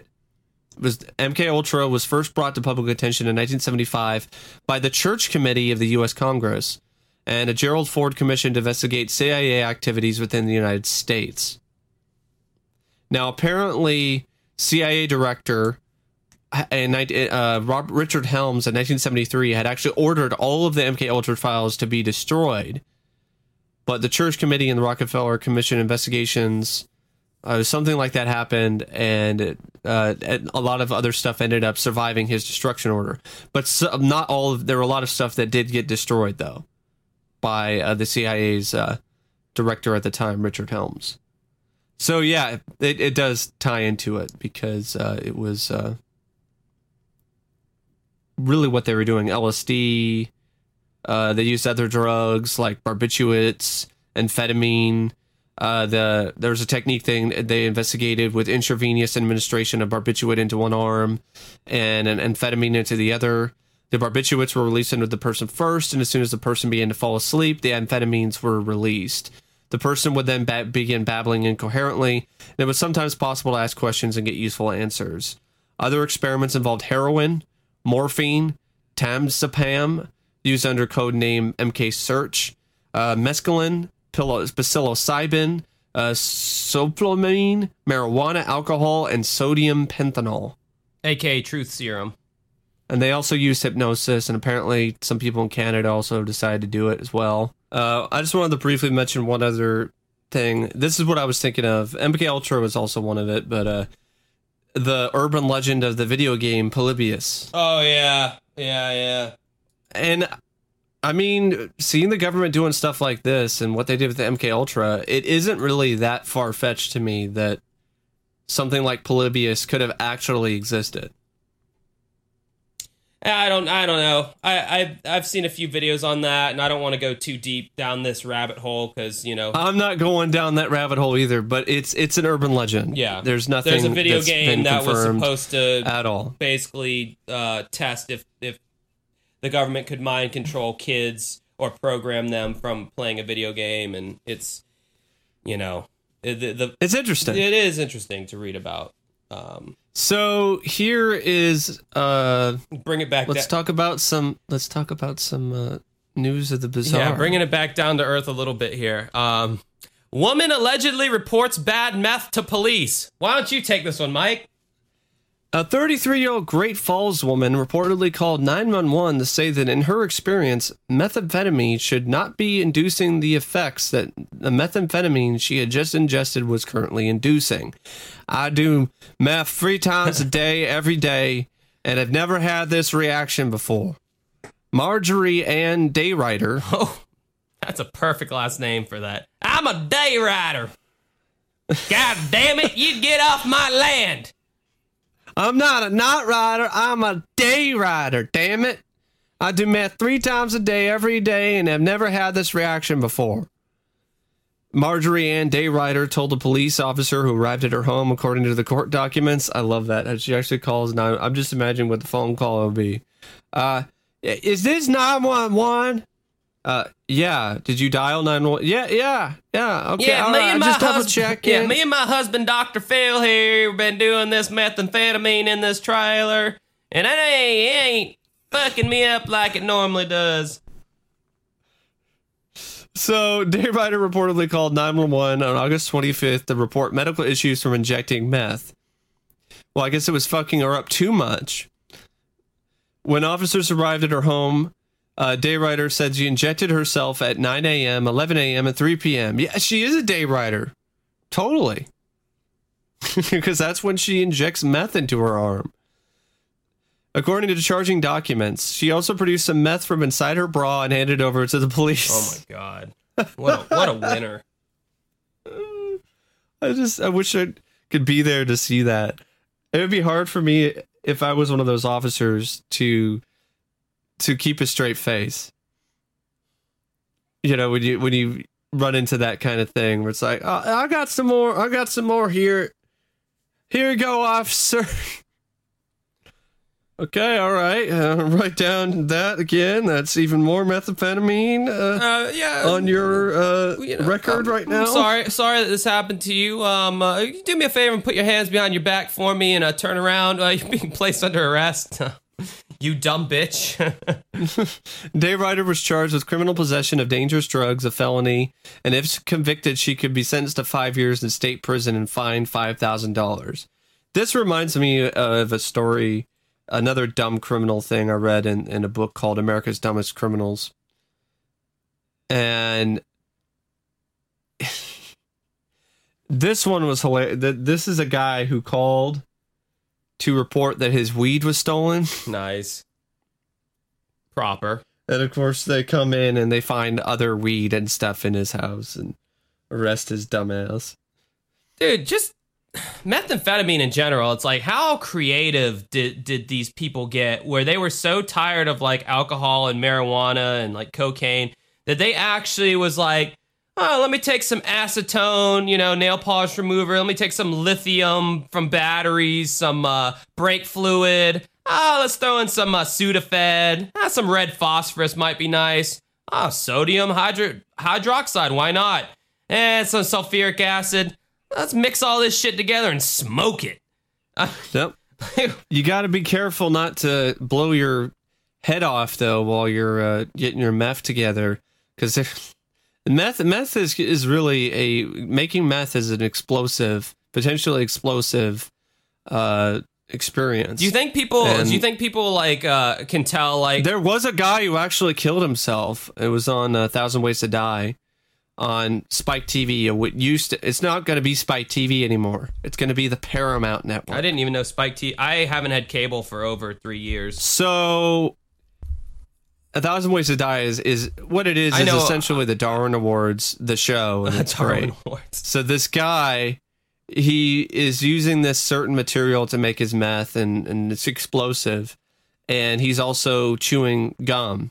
Well, apparently he misplaced his gum, and he had his gum sitting in this powder, which is explosive. He grabs the gum, chews it, and blows his head off. Nice. No more meth made by this fucking dealer. Meth is death. It really is. And a lot of other drugs are death too, and they'll kill you, but meth really fucks you up. And one of the most shocking things I remember seeing when it comes to meth is seeing a before and after portrait of a younger woman, showing her before she started meth and then where she was just a few months or maybe a year, or at most a year after just taking meth continually. And she looked like she had aged by 30 years. Well, yeah, I mean, it's like you're putting all that, like, foreign bullshit in your body that, like, I mean, yeah, I know that, like, ranch is technically a foreign substance, but Jesus, it's at least made from edible stuff like garlic and cream and stuff. Ranch isn't gonna kill me. But here you're taking, like, lithium and cleaner and all this other fluid. Fucking shit. Do you think the big meth heads, do you think they know if you use, like, the off-brand brake cleaner? It's like, hey, buddy, you got the fucking CVS brand. I wanted the Haviland brand of brake cleaner. I can taste the difference in this meth. Oh, that's great. That'd be a hilarious skit right there. Stop buying all the off-brand nail polish remover. I need the Vaseline brand or whatever the fuck. Stop buying the generic Sudafed. I taste it. I hate it. I hate the taste of it. And then to have Sudafed. Not Sudared, Sudated, Sudafed. So yeah, that happened. Like I said, America is not the dumbest country, but we do dumb pretty damn well. We do some dumb shit. Now, we'll end today's podcast with a little rundown of some crazy cryptids. Yes, I definitely want to keep the cryptozoological and UFO mysterious aspect intact with this episode. So and somebody actually posted this on our Facebook group, which I'm surprised I've forgotten to plug. It's you go to Facebook and you can search for our group. Wherever you search for groups, you just search Uncovering Unexplained Mysteries. It's a cool, awesome club, almost to 1,000 members. I would have never even thought to start a group, but the one Thomas Hatfield, our moderator, was his idea, and it turned out to be a really good idea. So yeah, you should join that, and then you can also like our Facebook fan page, which is facebook.com/Uncovering Unexplained Mysteries. So somebody posted something about cryptids a while back, and it just stayed in my mind. I was like, oh, you know what? It would be cool to do like a rundown of these are the craziest humanoid cryptids by state. Now, if you don't know what cryptids are, they're basically mythical beasts, either called from local or indigenous folklore, or else they have arisen from freaky encounters by everyday citizens. They're basically the boogeyman incarnate. I mean, I honestly think some cryptids are real. I think most are probably bullshit, but this is like... Yeah, like number one, I don't buy it. Yeah. Looks like something out of Lord of the Rings. It's super fascinating. Me and Mike will trade back and forth here. I guess I'll start with number one. So for the state of Alabama, we got the Huggin' Molly. This isn't I mean, look at the picture they have here. It looks like something out of Lord of the Rings or Warcraft. Yeah, Warcraft, I was going to say, Okay. yeah. And it's like a banshee. So, Really? Huggin' Molly, by the way, I posted this article on the Facebook group, so if you want to see what these things look like for yourself, you can go there now and, well, when you're listening to this and check it out. So, Huggin' Molly... First off, what kind of name is that? Like, it's supposed to be this scary, terrifying race? I don't know, but we got a lot of states to get through here, Mike, so, you know. I know. Huggin' Molly Okay. originated from Abeville, where there's even a restaurant named after her. The legend goes that Molly appears to children at night. She grabs a hold of the kids, squeezes them tightly in her arms, and screams in their ears. Oh my god, that's terrifying. Jeez. She is purported to be 7 feet tall and wears black clothing with a wide-brimmed hood or hat. That is honestly terrifying, dude. Yeah. Holy shit. Huggin' Molly from Alabama. All right, Mike. Get a lot. Number two is this Squidward-looking motherfucker called the Quallapalak, From Alaska. and this is from Alaska. The Quallapalak are creatures from Inuit legend. They are said to have long hair, green skin, and long fingernails. The Quallapalak snatch away disobedient children and keep them underwater forever. Forever. Yeah, this Squidward-looking motherfucker. It is a Squidward-looking motherfucker. Or a very elderly woman. I don't know which. It is terrifying, though, but yeah, I'm calling bullshit on this one. That's probably one that was created as a urban myth, Yeah, a legend to scare the kids to behave. Yeah, that's basically the German, what is it, a Krampus? That's basically the Alaskan equivalent to that. You behave, or the Quallapalak is going to drown you. So That's Mike's stop being a brat. That's Mike's ambiguous Inuit accent. I'm not trying to do an Inuit accent. You've got to applaud the attempt. In at number 3 for Arizona, we have the Mogollon Monster. The Mogollon Monster is Arizona's version of Bigfoot, said to roam around the Mogollon Rim in escarpment near the New Mexican border. The beast stands roughly 7 feet tall, is covered in long matted hair, and is reported to smell awful. Well, clearly. Wouldn't imagine him to smell good. What? He doesn't bathe himself or in the river or anything? Maybe he has IBS. That's why he's so I would angry. just imagine daily maintenance. If your whole body was covered in hair, Yeah. the dingleberry situation would not be good. Not be good at all. I'm just thinking, like, especially, maybe he has irritable bowel syndrome or something. Maybe that's why he's so angry. Look. Oh, yeah, and if anybody are from these states and have heard any of these things, like comment in our Facebook group or on our Facebook page and tell me if you actually have heard of these ones that we're talking about, or if it's like, no, I've never heard of that. That sounds like bullshit. Number 4 is from Arkansas, and it's the Fook monster. The fuck monster. No, that's a whole different monster. Also known as the Southern Sasquatch, the Fook monster hails from the town of Fook in Arkansas, and I probably said it wrong. I don't know. I'm not from Arkansas. Sorry. Like the other Bigfoot-related cryptids, the Fook stands roughly 7 feet tall, is covered in hair, and smells atrocious. That's a common theme with Bigfoot. With big feet, apparently. Is that they smell atrocious. However, this Arkansas iteration is reportedly quite violent. The Fook provided the basis for the film The Legend of Boggy Creek. Have you even heard of that film? Yes, I have, and I've heard of the sequel as well. Human IMDb Boggy over Creek here. 2. The legend continues. His eyes are kind of terrifying from this picture. Reminds me of the Mothman.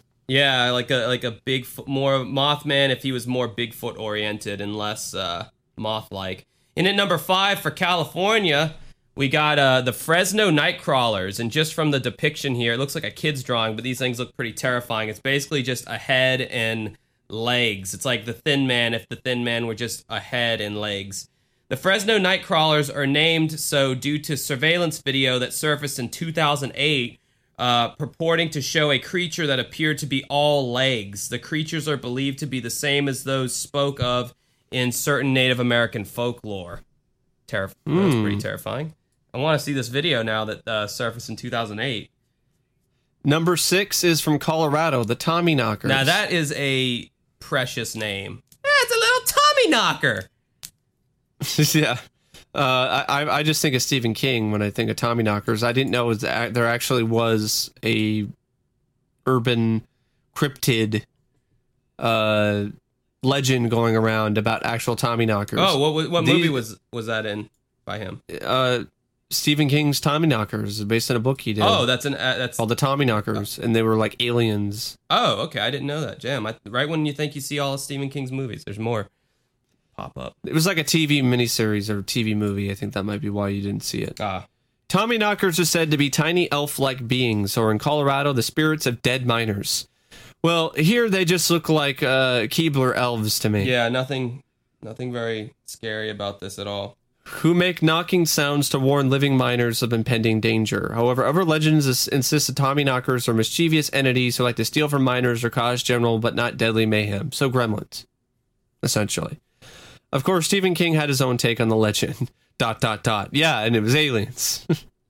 It's actually a lot scarier than a bunch of dwarves. And at number 7 for Connecticut, we have melon heads. This is pretty terrifying looking. It looks like a little innocent baby face with this gigantic testicle sack for a head, or one testicle at least turned on its side. It's like something out of a David Lynch movie. Yeah, exactly.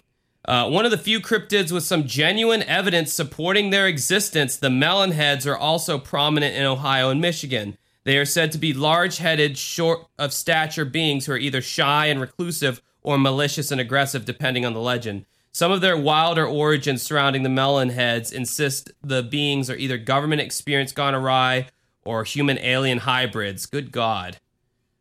So, is that where the name for that shitty candy called melon heads comes from? is these I didn't know there was a candy creepy called looking melon heads. things? Yeah, it's a lemon candy. All right, moving on to Delaware. Awkward silence. Moving on to Delaware, which is number 8, we have the Muhue. The legend of the Muhue originates from the Native American tribe from which the state takes its name. Native languages describe the monster as such. The Muhue is a man-eating ice giant of Lenape legend, like the Wendigo of the Ojibwe and Cree tribes. Not many tales of Muhue were ever recorded, but like the better-known Wendigo, Muhue was a fearsome monster associated with starvation, cannibalism, and sin.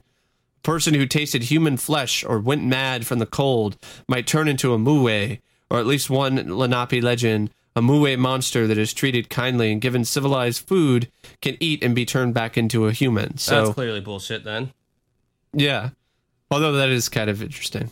That'd make for a decent movie, like the whole sort of you become a cannibal and then you turn into this monster and then...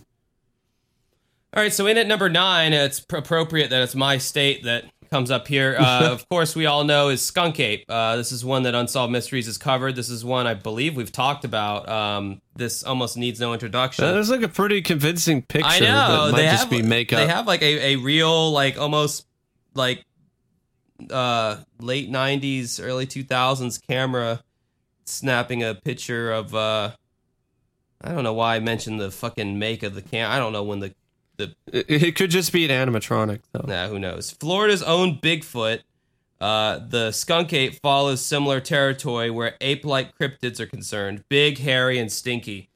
This last characteristic, however, is the skunk ape's most defining feature. Witnesses of the creature have likened the smell to that of a skunk, hence its name. But more often than not, it is said to smell rancid or putrid, like rotting food or dead flesh. Ugh. Number 10 is from Georgia, the frozen Bigfoot. Okay. In August of 2008, two men claimed to have discovered the body of a dead Bigfoot-like creature near a northern Georgia forest. Naturally, the whole thing turned out to be a big hoax, but for just a moment, cryptozoologists believed the proof of this urban legend might have finally surfaced. So their cryptid is just a hoax. That's, man. Good for you, Georgia. That sucks for them. We'll share Skunk Ape with you, I guess, Georgia.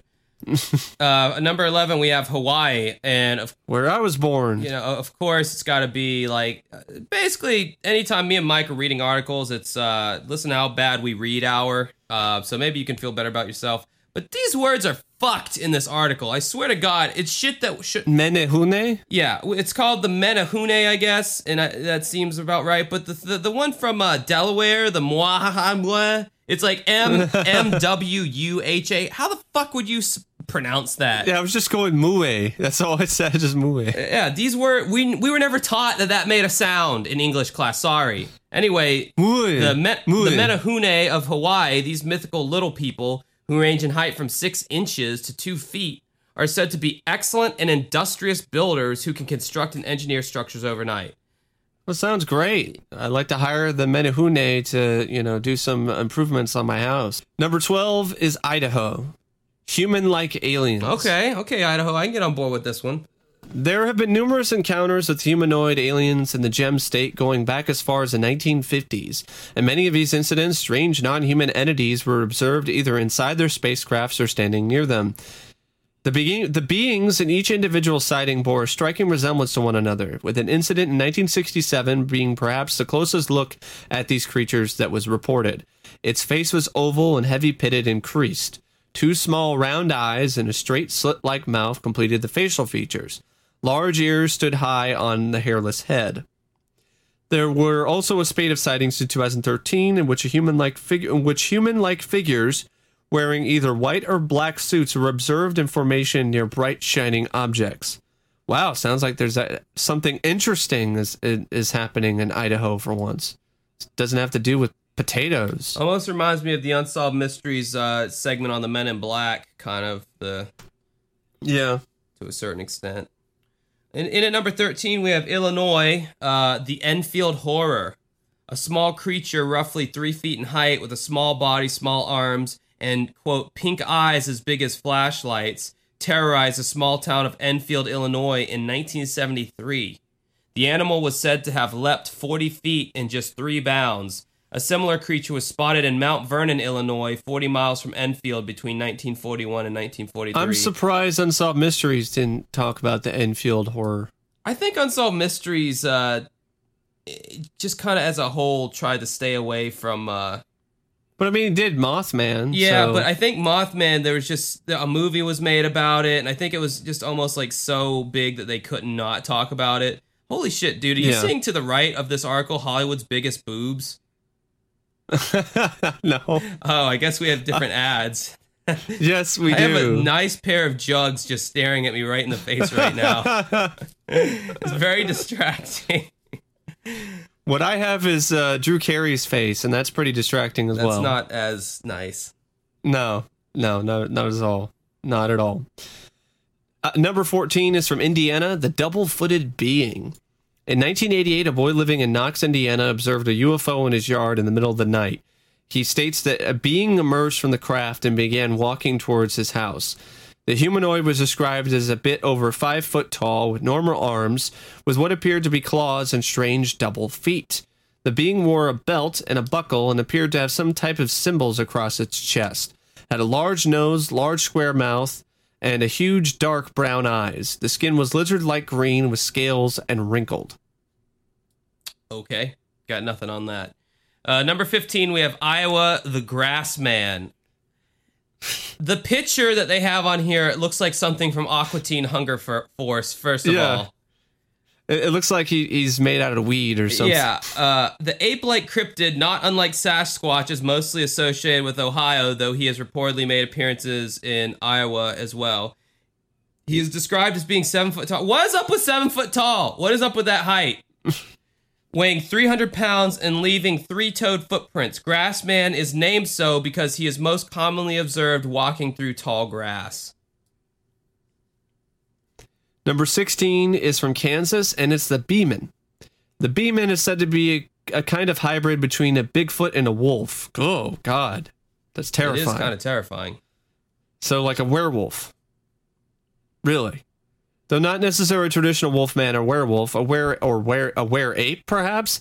A Beeman hangs out in the forest near Kansas City, meaning he claims dual residency in Kansas and Missouri.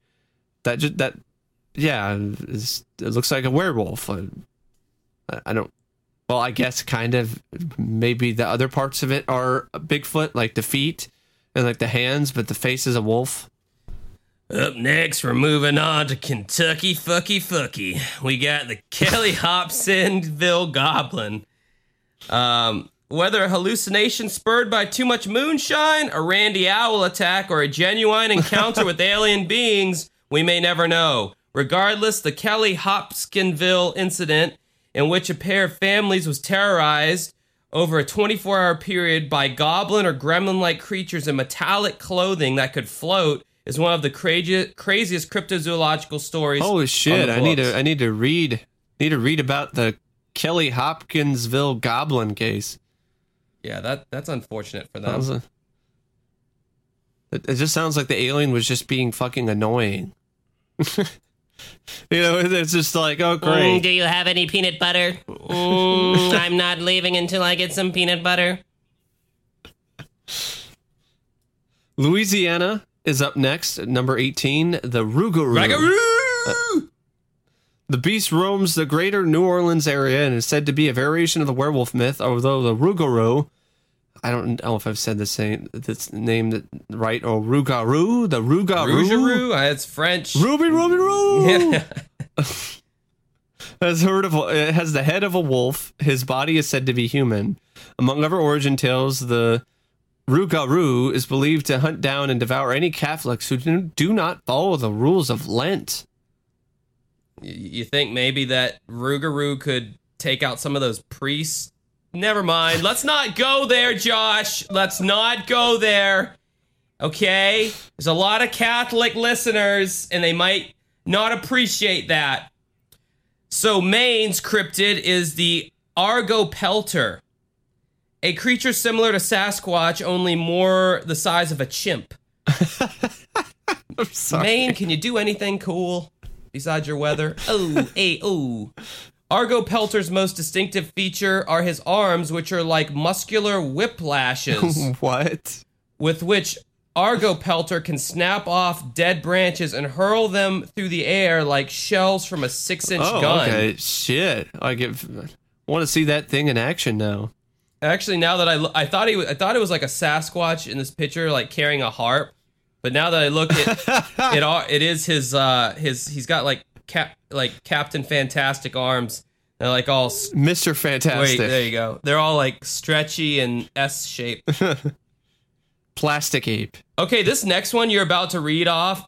I have seen this fucking thumbnail on YouTube every time I type in unsolved anything. This stupid picture of this goat man comes up, and it's got like 5 bajillion views, and it pisses me off because it's so clickbaity.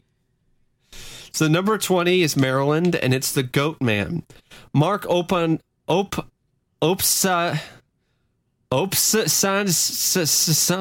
Mark Opsonic. I know, it's Mike and Josh's shitty reading hour, brought to you by Reading Rainbow. Reading Rainbow. We didn't watch the show, apparently. Mark Opsonic, there we go. A folklore investigator breaks down the 3 primary origin stories behind the Goat Man. Number 1 is that they described a creature that was half man, half animal, walking on 2 feet. The other aspect of the legend was that it was a mad scientist, a scientist who worked in the Beltsville Agricultural Research Center, who was experimenting on goats, and the experiment went astray, and he started attacking cars with an axe. This sounds like the plot for a B movie. And there is a film called Night of the Goat Man, I think, that has a similar plot like this. And SNL had like... There was like a SNL skit where there's like this goat boy or this goat guy, goat man or something. What's his face? The guy who always looks stoned. That was like one of his... Jim Brewer. Yeah, Jim Brewer. That was one of his popular characters. Maybe people in Maryland saw that skit and were like, oh, Goat Man. So he'd start attacking cars with an axe. He'd attack anyone who would roam the back roads of the Beltsville Agricultural Research Center. If it's a Goat Man, why is he attacking with a fucking axe? He has horns on his head. Because he's pissed. I don't... He's pissed that he's a goat man. The third aspect of the legend was that it was just an old hermit who retreated to the woods and would be seen walking alone at night on Fletchertown Road, and when anyone would come around, he'd just run away. Well, that's just sad. Another area of the Goat Man is known as the Pope Lick Monster. Oh, that kind of ties in with the last one I was talking about. And a woman actually lost her life looking for this iteration of the beast because she was struck by an oncoming train and fell off a bridge to her death. So the Rougarou is killing people for not observing Lent, and then there's a Goat Man who's also known as the Pope Lick Monster. Seems like they can form some kind of a weird kinky society there if they wanted to. In at 21, we have Massachusetts. My mom's side of the family's from there. We have the Dova Demon. It's the Dova Demon kid. Gotta watch out for that. The Dova Demon is described as standing 4 feet tall, with no nose, no mouth, its face mostly consumed by large orange glowing eyes, and its tendril-like fingers growing from its hands and feet. He made one appearance in Dover, Massachusetts in April 1977, though it is speculated the demon may have also terrorized a gentleman in 1914. I love that. It's great. Absolutely fantastic accent there, Josh. Thank you. Number 22 is Michigan, where my dad lives now. And their cryptid is the Dog Man.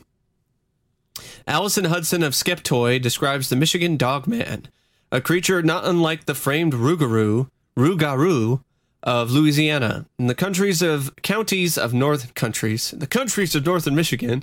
In the counties in northern Michigan, folks tell tales of strange creatures stalking the night. At first, most who encounter the Dog Man think it is just a large black... Holy shit. A little hiccup there. Did you see the Dover Demon out your... You'll never know. I'm keeping suspense for the listeners. At first, most who encounter it thinks it's just a large black dog, but then the beast rears up on its hind legs and reveals its true nature. A 7-foot-tall bipedal monstrosity with the head of a canine. Shit? Surprisingly blue eyes and the torso of a man. It lets out an unearthly howl that sounds almost like a human scream, sending all but most stalwart of witnesses fleeing in fear. Boring. I love that. All right, up next, 23, we have Minnesota. We have the Iceman. Actually, Unsolved Mysteries covered this, and I watched the Iceman segment recently. We talked about it. Again, this one needs no introduction for the devoted Unsolved Mysteries fans out here. The Minnesota Iceman first surfaced in 1968, where he was supposedly discovered by Ivan Sanderson, Dr. Bernard Hovelmans, and touted as the missing link between ape and human. The Iceman began making the circus and fair rounds, with exhibitor Frank Hansen charging $0.25 per person to view the monstrosity. After disappearing from view for several years, the Iceman found a new home in 2013 at the Museum of the Weird in Austin, Texas. Just nailing it with these accents. Number 24 is from Mississippi. It's the Man Bat. Not to be confused with Batman. It is the Man Bat. Or the Batman character Man Bat. There actually is a villain named Man Bat. Oh, really? Okay, I didn't know that. It's a scientist who messed around with something and turned himself into a half-man, half-bat hybrid. Man, DC Comics, you guys just never run out of... that well never runs dry of ideas. A personal account from 1991 details one teenager's encounter with the half-man, half-bat-like creature in the small town of Mantachi. The beast at first looked like a man in a long black cloak, but later he took on more of a bat-like form, complete with glowing red eyes. Was he also 7 feet tall? We don't know. He looks like he's doing some kind of like ballerina pirouette in this interpretive dance. Yeah. He's doing an interpretive dance. He's got like Yanni's Chariots of Fire going on in the background as he's twirling about doing his pliés and jetés. Do. Yeah. All right, for Missouri, some people call it Missouri. People from Missouri, why do you say it Missouri?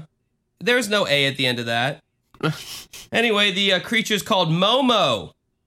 Several encounters with Momo, short for the Missouri Monster, were reported between 1971 and 1972. Momo is said to have a large pumpkin-shaped head and a body/face completely covered in fur. He also apparently makes unpleasant growling or gurgling noises and emits a far more unpleasant odor. This thing looks like Cousin It from Addams Family if it had arms and it. He looks like Slash. Yes, there you go. It looks like Slash. Perfect. Number 26 is Montana, and their cryptid is the Greys. Pretty sure that's not just Montana, but okay, we'll let you have that, Montana. It began in June 1959 and lasted 20 days. A wave of sightings, stalkings, and abduction attempts by the famed Greys, which are the most commonly recognized form of extraterrestrial beings out there. The length of time of these visitations is strange, considering the Greys typically reveal themselves only a few times. But this is not the first encounter with aliens in Big Sky County. Reports of country. Reports of the visitations. Reports of the visitations go back as far as 1932 and persisted both before and long after the encounter described above. As such, Montana is considered a hotbed of alien activity, and the state has experienced everything from crop circles to cattle mutilation. I didn't know that about Montana. I didn't either. That's probably one of the only things interesting about it now. Why am I shitting on Montana? In at number 27, we have the wonderful state that I often forget that is even a U.S. state, the state of Nebraska. And hey, that's where my stepdad, was born. And well, that's cool. But it doesn't really matter, I guess, because Nebraska isn't really. Yeah, Nebraska is like, one of the when most do you hear about Nebraska forgotten. ever? A college football team. I don't know anything about that. The Cornhuskers. What is football even? Anyway, their cryptid is the Phantom Kangaroo. Okay. There's no fucking way, but all right. While some sightings of kangaroos around the nation have likely been escaped zoo animals or pets, descriptions of giant kangaroos, not unlike the prehistoric Procoptodon, whatever, appearing in the Midwest suggests something far more uncanny. In 1958, Charles Wetzel observed such a creature on his land in by the Plate River near Grand Island, Nebraska. The beast, whose head more resembled that of a deer, was chasing his dogs, but when Wetzel approached the animal, it sprinted away in incredible 10-foot leaps.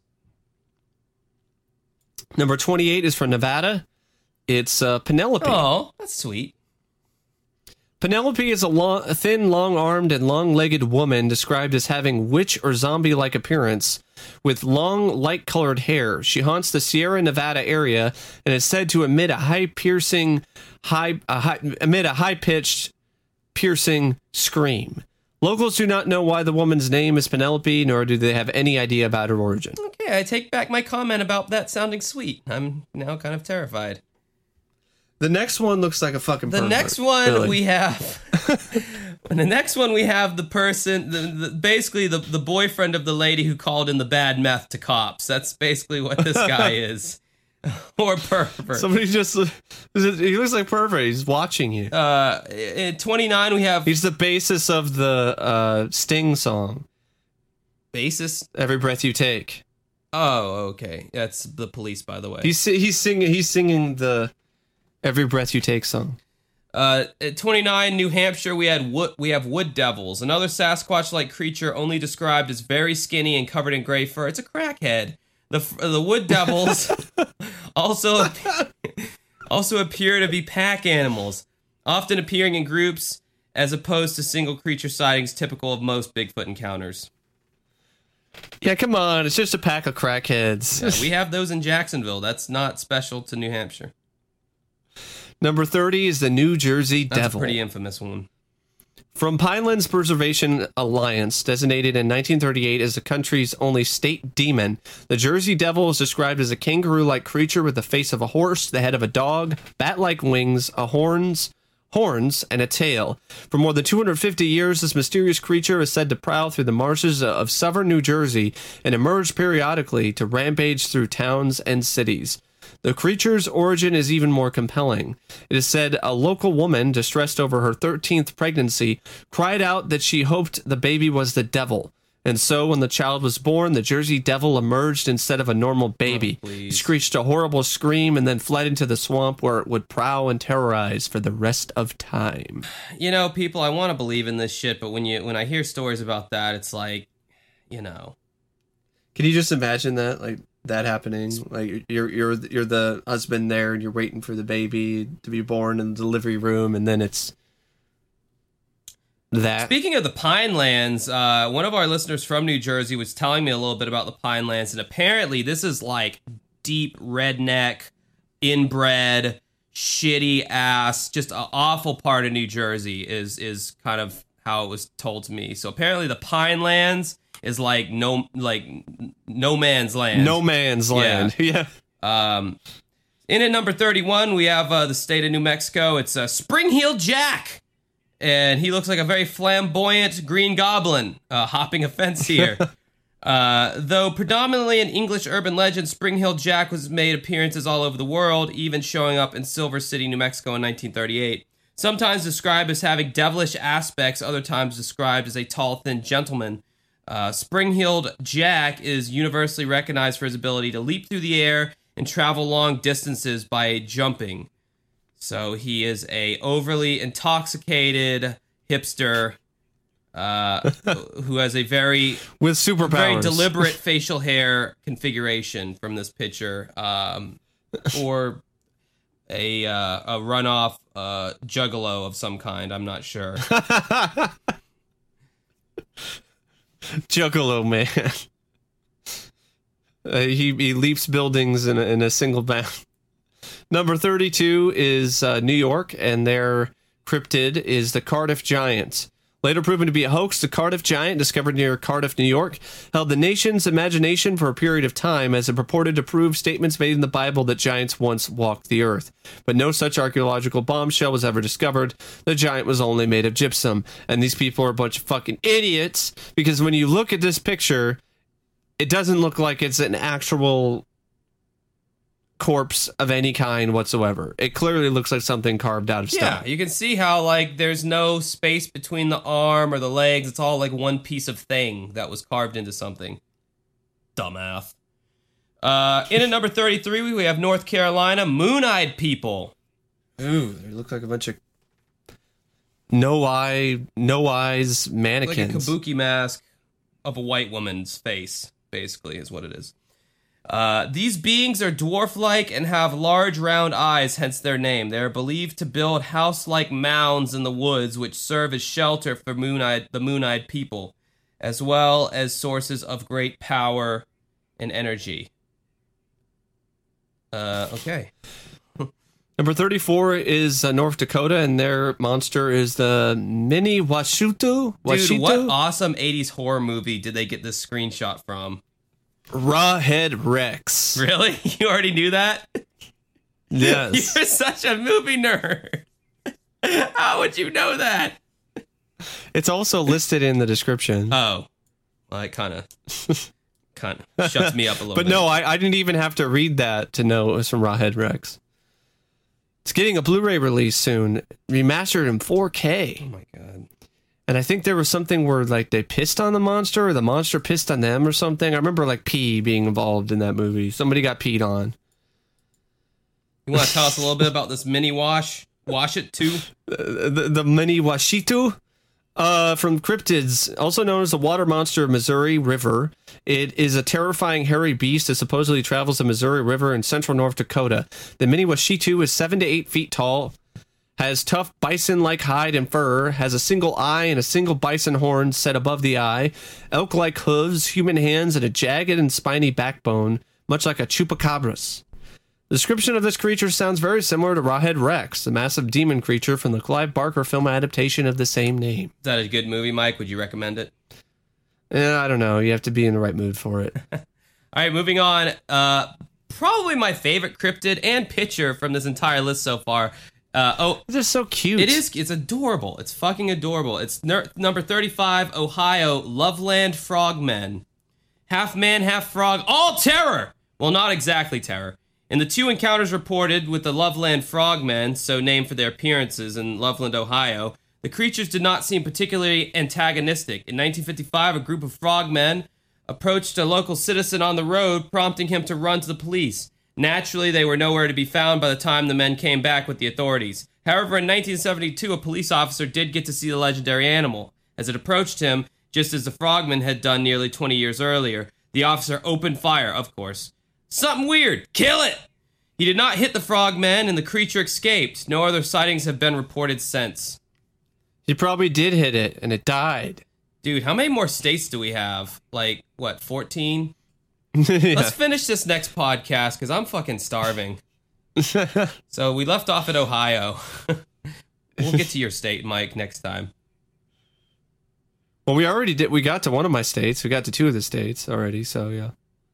All right, so, yeah, thank you for listening, folks. For more me and Mike, you can find us on YouTube. Mike's channel is youtube.com/OCP Communications. He does movie reviews and many other things, but he's mainly a movie guy, does movie stuff. You should check it out. He gets very passionate about the movies he talks about. If you want to check me out on YouTube, it's youtube.com/dancingwithghosts. That's multiple ghosts, not one ghost, many ghosts. I do vlogs, I review CDs, I review video games. Latest one I had done is... well, there was the Phil Collins one. I don't know, just go check out the channel. I'm not going to do all the work for you. You do some, dingus.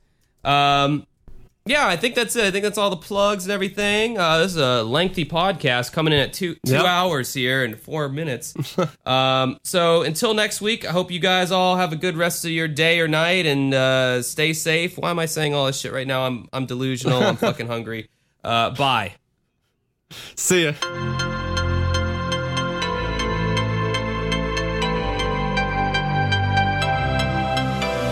What's up, guys? The new Dancing with Ghosts album that I have been working on is out now. You can buy it on iTunes or Bandcamp.com or anywhere else online where music is sold.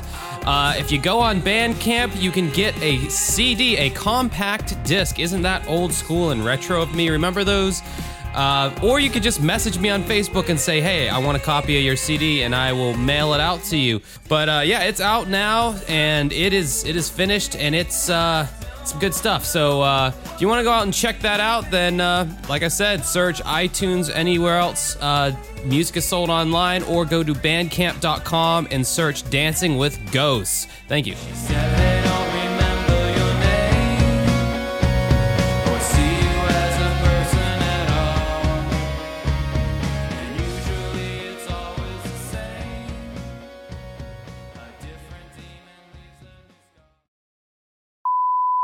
After talking about the Frank Olson incident with the LSD and kind of the government conspiracy going on there, it reminded me of a poem by Allen Ginsberg called Had to Be Playing on the Jukebox. I first heard this song, or this poem, when it was performed by Rage Against the Machine, one of their live shows. I'd like to recite it now. It's just something different, bear with me. It had to be flashing like the Daily Double. It had to be playing on TV. It had to be loudmouthed on the Comedy Hour. It had to be announced over loudspeakers. The CIA and Mafia are in cahoots. It had to be said in old ladies' language. It had to be said in American headlines. Kennedy stretched and smiled and got double-crossed by low-life goons and agents. Rich bankers with criminal connections. Dope pushers and CIA working with dope pushers from Cuba, working with a big-time syndicate from Tampa, Florida. And it had to be said with a big mouth. It had to be moaned over factory foghorns. It had to be chattered on car radio news broadcasts. It had to be screamed in the kitchen. It had to be yelled in the basement where uncles were fighting. It had to be howled on the streets by newsboys to bus conductors. It had to be foghorned into New York Harbor. It had to echo onto hard hats. It had to turn up the volume in university ballrooms. It had to be written in library books, footnoted. It had to be in the headlines of the Times and the Mind. It had to be barked on TV. It had to be heard in alleys through ballroom doors. It had to be played on wire services. It had to be bells ringing. Comedians stopped dead in the middle of a joke in Las Vegas. It had to be FBI Chief J. Edgar Hoover and Frank Costello's syndicate mouthpiece meeting in Central Park, New York weekends, reported Time magazine. It had to be the Mafia and the CIA together starting war on Cuba, Bay of Pigs and poison assassination headlines. It had to be dope cops in the Mafia who sold all their heroin in America. It had to be the FBI and organized crime working together in cahoots against the commies. It had to be ringing on multinational cash registers, worldwide laundry for organized criminal money. It had to be the CIA and the Mafia and the FBI together. They were bigger than Nixon. They were bigger than the war. It had to be a large room full of murder. It had to be a mounted ass, a solid mass of rage, a red-hot pen, a scream in the back of the throat. It had to be a kid that can breathe. It had to be in Rockefeller's mouth. It had to be Central Intelligence, the family, all of this, the agency mafia. It had to be organized crime. One big set of gangs working together in cahoots. Hitmen, murderers everywhere. The secret, the drunk, the brutal, the dirty rich. On top of a slag heap of prisons, industrial cancer, plutonium smog, garbage cities, grandma's bed soft from father's resentment. It had to be the rulers. They wanted law and order, and they got rich on wanting protection for the status quo. They wanted junkies. They wanted Attica. They wanted Kent State. They wanted war in Indochina. It had to be the CIA and the Mafia and the FBI, multinational capitalist strong-arm squads, private detective agencies for the rich, and their armies and navies and the Air Force bombing planes. It had to be capitalism, the vortex of all this rage, this competition, man to man. The horse's head in a capitalist bed, the Cuban turf. It rumbles in hitmen and gang wars across oceans. Bombing Cambodia settled the score when Soviet pilots manned Egyptian fighter planes. Chile's red democracy bumped off with White House pots and pans. A warning to Mediterranean governments. The secret police have been embraced for decades. The NKPD and CIA keep each other's secrets. The OGBU and DIA never hit their own. The KGB and the FBI are one mind. Brute force and full of money. Brute force, worldwide and full of money. Brute force, worldwide and full of money. It had to be rich and it had to be powerful. They had to murder in Indonesia 500,000. They had to murder in Indochina 2 million. They had to murder in Czechoslovakia. They had to murder in Chile. They had to murder in Russia. And they had to murder in America.